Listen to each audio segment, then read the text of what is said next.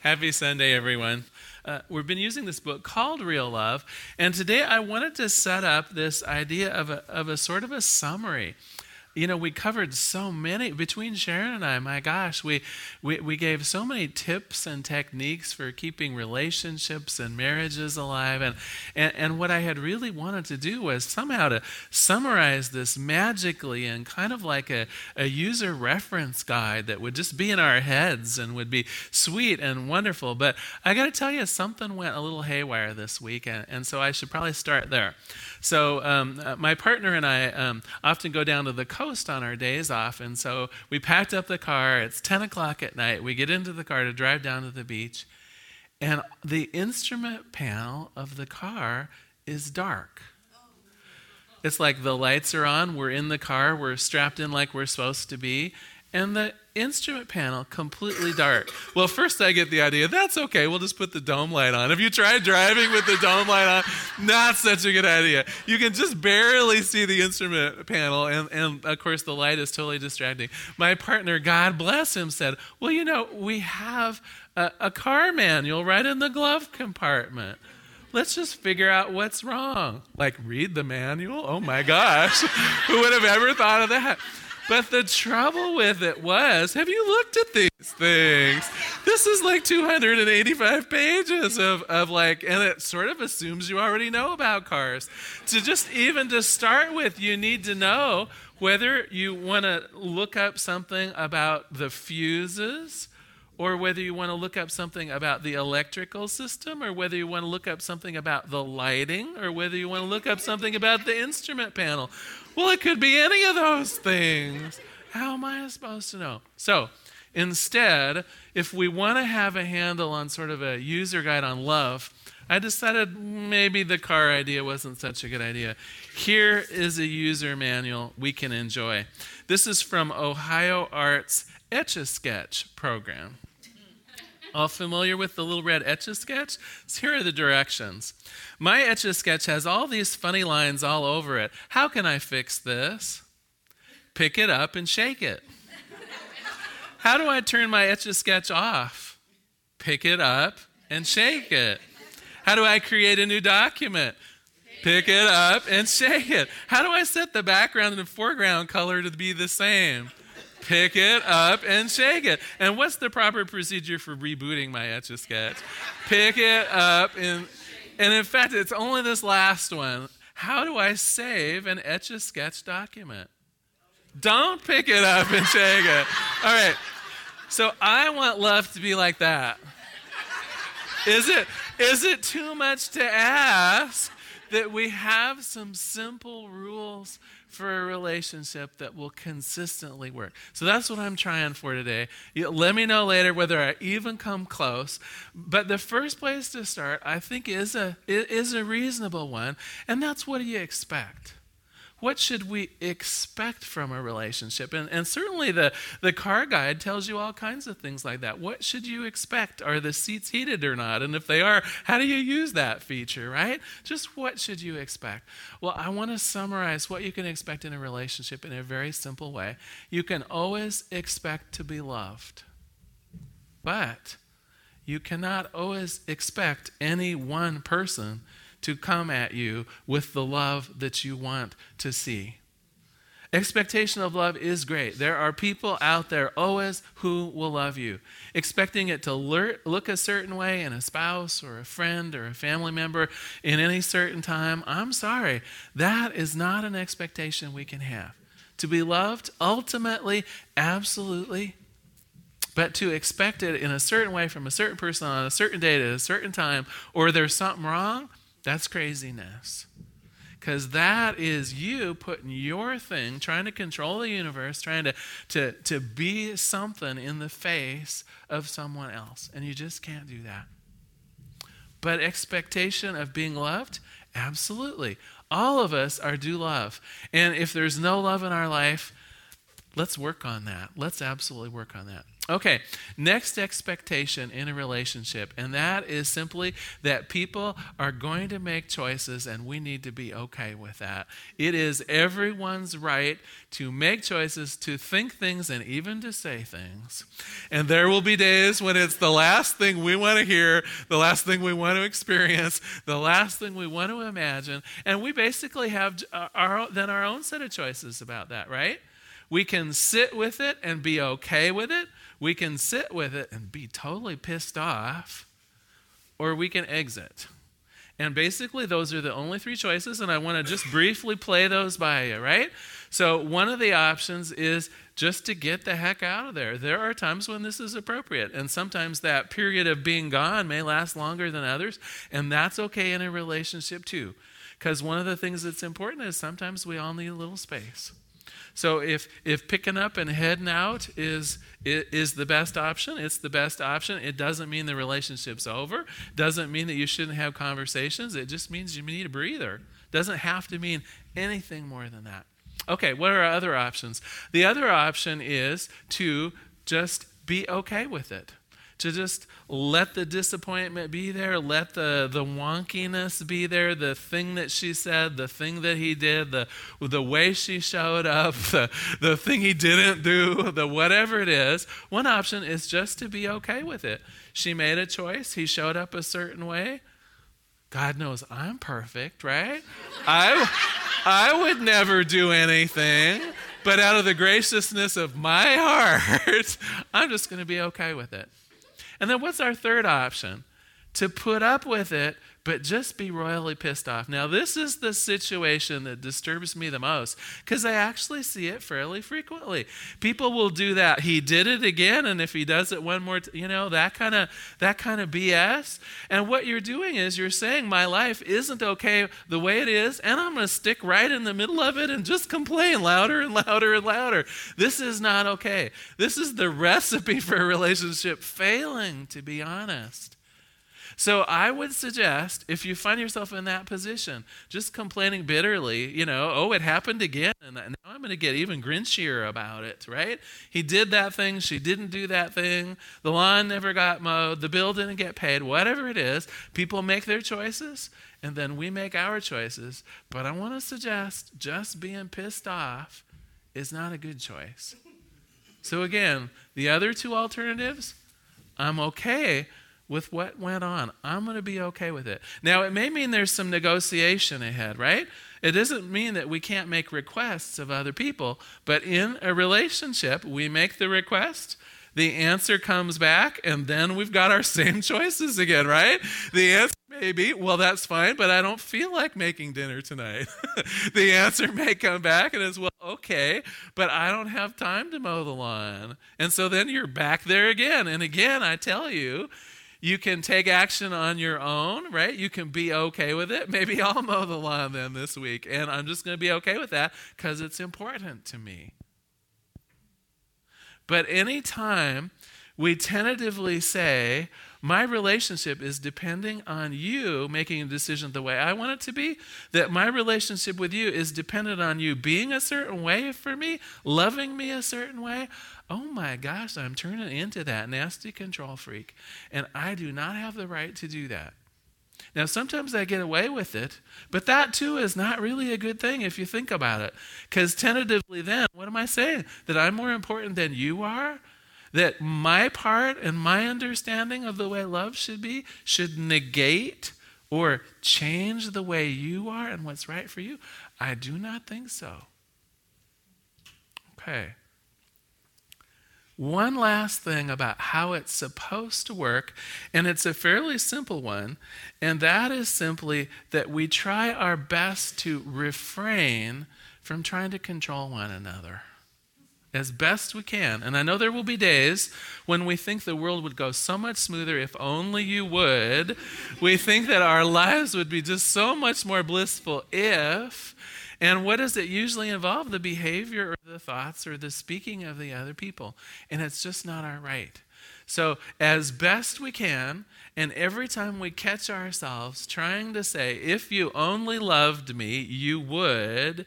If you only honored this relationship, you would. Or the reverse. If you really cared, you wouldn't do that. You wouldn't say that. You wouldn't show up that way.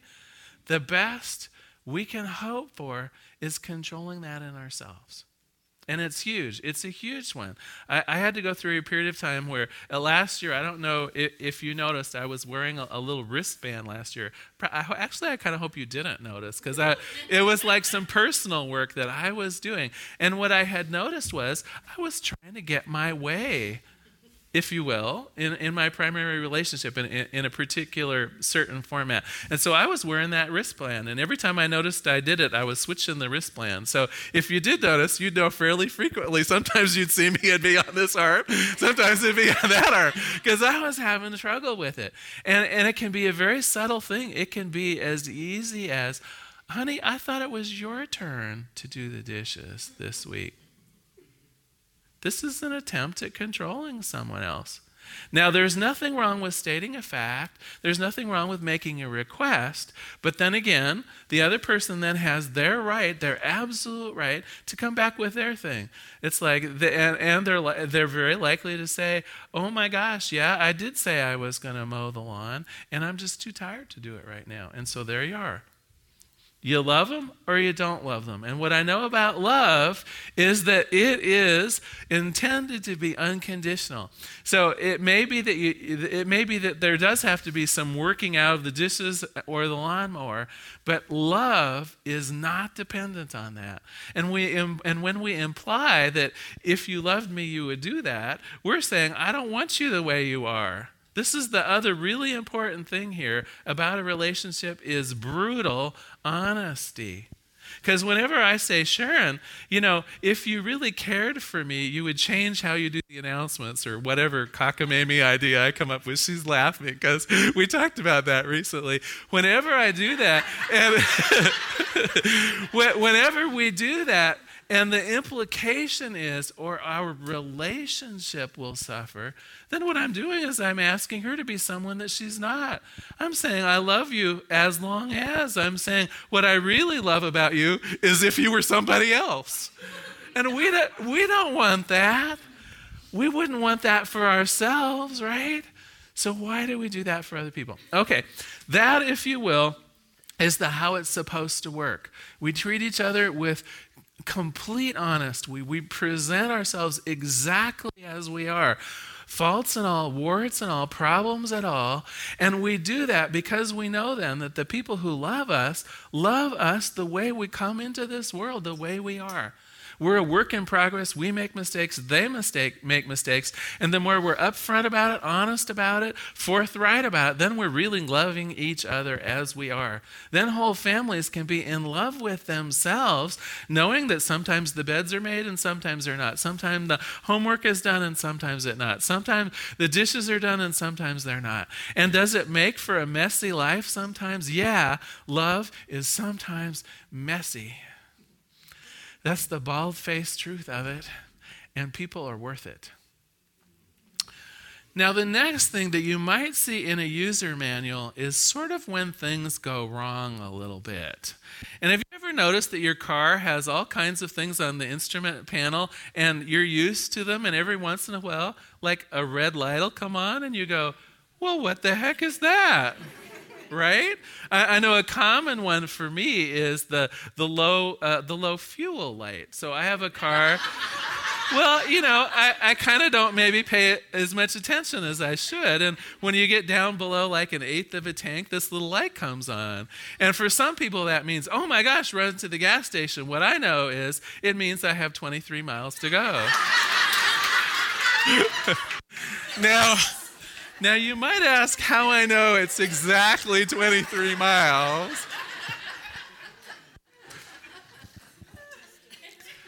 Our relationships have warning lights too.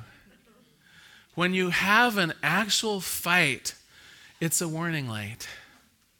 If there's physical violence, this is like the oil light's been on for 3 weeks. Do you know what I mean? There are things that can happen to a couple or to a family or to a friendship that's an emergency light when it comes on. Certainly yelling and having physical violence is true. But I would suggest too, sometimes it can be quiet and more subtle. I know in the family of my origin, there was a bit of the silent treatment going on sometimes. There was the withholding of physical intimacy going on in my family. These are huge warning lights too. I was working with a couple last year, and it wasn't until the second session, ministers, maybe I shouldn't be shy about talking about sex with couples, but it wasn't until the second time that we met that I said, well, how long since you two have made love? Well, it was 3 years. This should be like a huge emergency light on the dashboard of a relationship, right? So what can we do when this happens? Well, first of all, if it's something overt, if it's something like violence, if it's something like shouting, if it's something like yelling, this is when your car overheats. And what do you need to do? You need to cool it off. You need to step back. And it only takes one of the two of you to really realize what's going on, and then you can. And it only takes one of you. The other person might initially keep, launching the attack, so to speak, and that's okay, because when they see that you're retreating, when they see that you're growing quiet, when they see that you're backing down and not wanting to artificially stand up for some opinion or some idea or whatever it is, and here's the key, when they see in you that the relationship is more important than the thing being argued about, it will stop. And if you have to absent yourself from the house for a minute, or if you need to go into another room, it's okay. The car needs to cool off. You don't want it to explode on the freeway. It's okay. And even in the worst cases, even in spouses or partners or friends that really kind of have that bit of violent streak in them, they will stop it if you really walk away a few times. It may take a few times, but when they see you are not going to meet them with that kind of energy, and you're going to de-escalate, you're going to back off, you're going to do what's right, you're going to say the magic words that are something like, I love you, and what we have together is more important than, the budget or the how the children are being raised, or, what we have together is more important than this thing. When that is clear, the drama will cease. Now, what about the other side of things, though? What about the withholding of love? What about the withholding of intimacy, or the silent treatment, or the have you ever noticed people in some of their, I actually have a photograph of my mother and my father, and my mother's like this. It's like from when I was 10 years old, and I have no idea, or comprehension of what they were talking about, but you don't have to say a word, do you? These are warning signs too. And actually, in a way, they're the opposite of what needs to happen. Rather than cooling off, you need to engage. You need to be able to share what's going on from a feeling level with what's going on with your spouse or your friend or your partner. And these things are, oftentimes we assume if we're talking about love, it's couples, but this is true whether it's a friend that you want to keep, whether it's a child and a family member. All of these rules, if you will, all of these advice, this maintenance manual we're talking about today really works in all of your affairs and in all of your relationships. And so if there is a withholding, if there's a silence, if there's a lying or something like that, we need to just launch right into it. And the quicker the better. And here's how I'm feeling. I'm really feeling like there's something going on that's wrong here. I'm feeling like you're withdrawing. I'm feeling like you're withholding. It seems like my imagination is that you're lying to me. And I feel horrible about that. And say it from your own, not you did this to me, right? Because we're going to avoid the victimness, right? None of us are victims other than to our own selves. So we're not going to work on the blaming game, because that always goes badly. That escalates. instead of calms and loves, but we're going to get right to the heart of it. I feel this way right now. I feel like I'm losing something. I feel like I'm lost. I'm feeling like something about our love has gone crazy. Let's talk about it. Why haven't we been holding each other, or whatever it is. And the quicker you do it, and the more heartfelt you do it, and the clearer that it's about the relationship and not about the stuff happening, the more importantly it will be heard, and the easier with which you'll be on the right track. And then where does the conversation go back to after that? I think it goes back again to that idea of what a relationship is really supposed to be. It goes back to that idea of, well, what should we expect from each other? Am I placing unreasonable expectations on you? Probably. We mostly do that. More often than not, we have an expectation about what a best friend, not what a best friend is, but what a best friend is supposed to do for me. Not what a partner or a loved one or a family member is supposed to be, but what they're supposed to do, how they're supposed to make my life easier, how they're supposed to make things convenient for me, how they're going to make me fill up a void or something sad within myself. And you know what? They can't. It's an inside job. So from the get-go, you're setting yourselves and them up for strife. That fulfillment just comes from here, that true sense of belong. People can't make you belong. People can't make you sense the love. People can't fill you up. And through honesty, through truly believing in ourselves, we can present a whole person that will have the universe in love with us. It may not always show up the way we want, though. And we have to be okay with that. Again, back to the three choices, right? We can get the heck out of there. And after you've gotten the heck out of 2 or 3 relationships, right? You're at the point where you know that your gas tank, when the light comes on, holds exactly 23 gallons, right? And it's not like when the light comes on this time, there's going to be more in there, right? There's not that bailing out on yet another relationship or moving to a different city or changing a job is going to change the face of the partner, the face of the boss. It's like their physical bodies may be different, but it's still you right in the middle of it all. The changes happen here. And it's so very simple. We show up authentically. We're as truthful and forthright as we can be. We speak our mind from the heart. This allows us to be seen authentically. When we are seen for who we are, it's like ringing a bell. People sense the authenticity in it, and they will accept you. Even when you make mistakes, even when things go a little haywire, even when you're having the equivalent of a bad hair day, only it lasts a week. No matter what's going on, when you present yourself in complete authenticity, you will allow people to accept you as you are, and that's what fosters love. That, my friends, is the beginning of true love, because I can't love you if I don't really know who you are. I'm in love with a fantasy. I'm in love with an idealized picture of what a woman should be or a man should be. I'm in love with a fiction, probably in my own head, right, that I've concocted about what a marriage should be like or a best friend should be like. I'm loving everything but you. When you present yourself completely authentically, with complete authenticity, when you present yourself faults and all, people get the chance to see a whole person. And it's beautiful. Are we running on empty?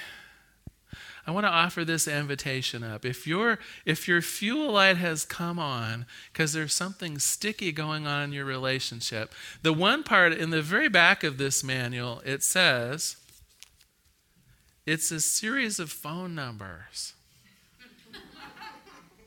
I tried to change the oil in my car exactly once. Get help. If your relationship is running on empty and you've already tried the things you know how to do, if you've tried the simple tips that we offer up about relationships on Sunday and things are still wonky, please. We have licensed practitioners here. Reverend Sharon and myself are here to meet with you as individuals and couples if it's of a spiritual nature or a relationship issue. If it's something more fundamental and you've really been having trouble, you might want to see a marriage counselor, maybe even a psychological counselor. If part of the problem is what you're bringing to it, past fears and things that maybe aren't quite rational. All of these are wonderful things. We would never think twice about taking our car in for repair, would we? No. In fact, I want to ask you, what person here, knowing that their oil light was on or some other significant thing was wrong with their car, what person here would just keep driving it and never expect anything bad to happen? Nobody. We do that with ourselves and our loved ones every day. Let us not do that. There are all kinds of people in this world that have training and expertise in helping couples and helping individuals. Let's be the people that reach out when we need the help. Let's not try to change our own oil unless we know what we're doing. All right. I'm going to close today with a quote from this lovely book. We started this whole series talking about God's love and how the idea of earthly love and love between people on the planet really is an attempt to mirror the kind of love that God gives us. And what I love about this book is it's really how Greg Bear ends this book as well. Here's what he says. Our ability to love each other is often severely affected by our own emptiness, loneliness, or fear. But God isn't affected by those feelings. God loves us perfectly. And when we exercise faith, we can learn to feel the abundance of God's perfect love and therefore not feel afraid or alone. And in the absence of emptiness and fear, seeing and loving other people genuinely becomes natural and effortless. Therefore, a loving relationship with God is the greatest gift in this life, and it is always available to all. Let us pray. There is one power and one presence in this universe. That thing that I call God is also the thing that I call love. And what I know about God, what I know about love is that it is present everywhere. The face of everyone we meet is God in form, is that presence of sweetness and love in form, if we but take the time to see it, if we but have the understanding to take it in. And so I know for myself and for each person in this room that this is a week of willingness, that this week and the following week it becomes ever easier to see that face of God, to see that ability to love in every person that we encounter. Certainly in ourselves, when we look in the mirror, it needs to be the beloved. When we meet someone on the street, it is the beloved. When we are talking to the people that we care about, our friends and our families and our partners, it is the beloved. And so this week and each week following, I know that each of us up-levels our idea of how to treat the beloved with that same love, that same joy, that same peace, that same beauty with which God treats all of us. And I'm just grateful for this. I'm grateful for this time together talking about the nature of God and love. Grateful for God showing up as the power and presence of each person in this room. I just let it be. And together we say, and so it is. Thank you for being here today. Thank you so much.